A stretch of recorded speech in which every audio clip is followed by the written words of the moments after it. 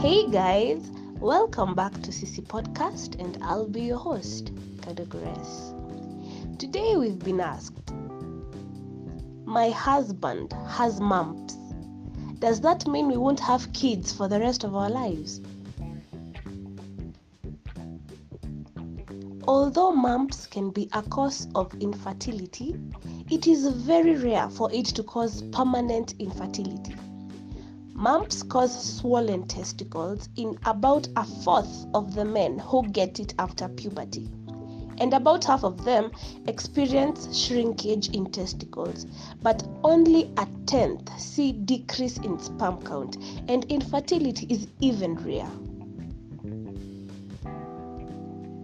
Keep it at CC 101. I've been your host, Kanagres. Until next time.